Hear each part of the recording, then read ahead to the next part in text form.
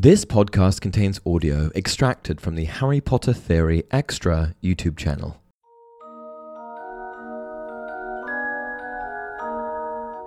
Hey everyone, welcome to another installment of Harry Potter Theory Extra.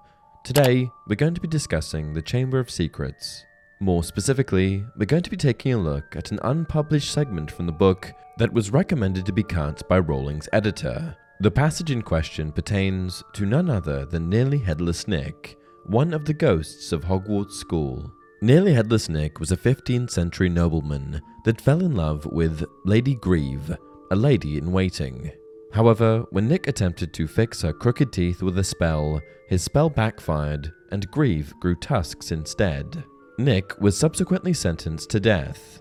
Given the premature nature of his demise, I can see why he would want to stick around, or why he would have felt that his business was unresolved. In Rowling's first draft of the Chamber of Secrets, she has Nick singing a song explaining his whole situation. This song was cut from the publication, but fortunately for us, Rowling did publish it on her website many years ago. Let's have a look, shall we?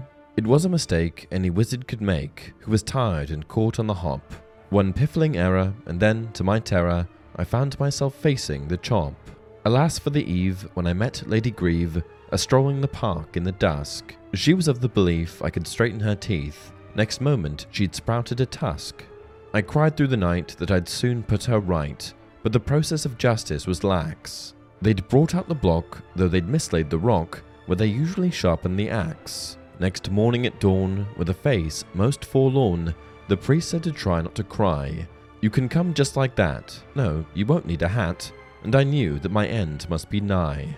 The man in the mask, who would have the sad task of cleaving my head from my neck, said, "Nick, if you please, will you get to your knees?" And I turned to a gibbering wreck. "This may sting a bit," said the cack-handed twit as he swung the axe up in the air. But oh, the blunt blade, no difference it made. My head was still definitely there. The axeman he hacked and he whacked and he thwacked. Won't be too long, he assured me. But quick it was not, and the bone-headed clot took 45 goes till he floored me. And so I was dead, but my faithful old head, it never saw fit to desert me. It still lingers on, that's the end of my song, and now, please applaud, or you'll hurt me. And that's it for this video. Did you know the full story of Nearly Headless Nick? Leave a comment down below. Until next time, remember, it does not do to dwell on dreams, and forget to live.